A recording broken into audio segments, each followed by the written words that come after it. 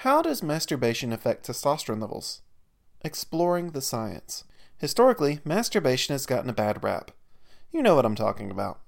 People used to believe masturbation would make you go blind, or that it would make you grow hair on your palms.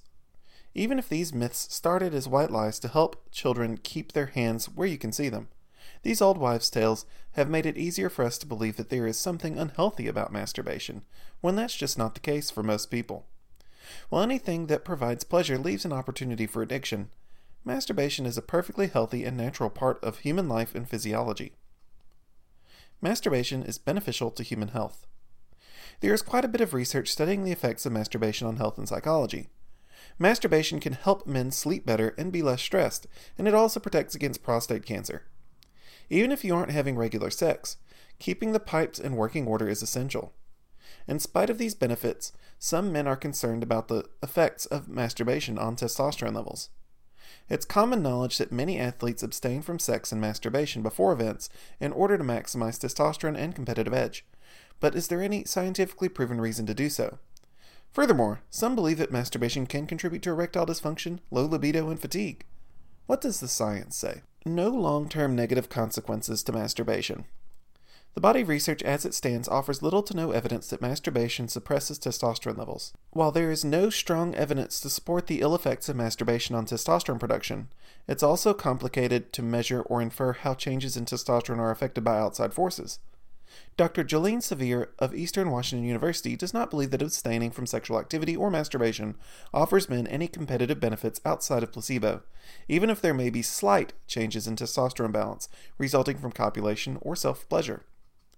50 years of sex research involving masturbation. Research into this subject has been ongoing for at least the last 50 years, when a study from 1972 found no evidence that the male orgasm suppresses testosterone. The study only involved 7 men, but the results were significant. Of course, one study doesn't tell the whole story, especially a single survey from half a century ago. A more recent study found that masturbation led to a slight, but very temporary, increase in testosterone of approximately 100 nanograms per deciliter. This testosterone boost lasted for around 10 minutes after orgasm. Testosterone production actually increased from the beginning of an erection.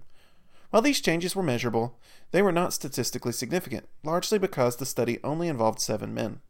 Another experiment from 2001 found that testosterone was not affected by orgasm, but 3 weeks of abstinence did enhance testosterone very slightly. However, researchers could not conclude that this was directly influenced by abstinence because the men knew that they were supposed to masturbate. Their bodies may have been in a state of anticipation.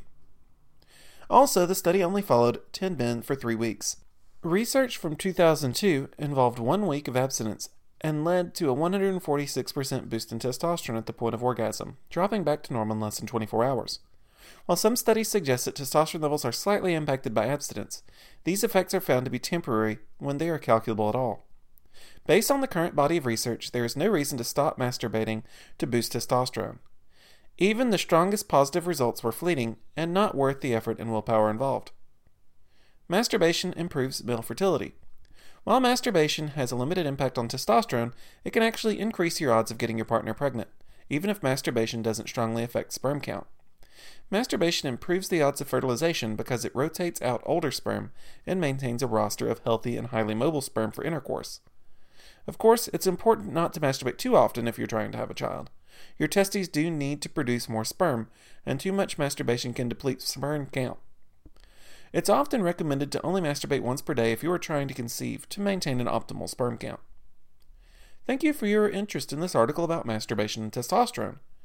To learn more about testosterone, HGH, hormone replacement therapy, and more, please explore our website further.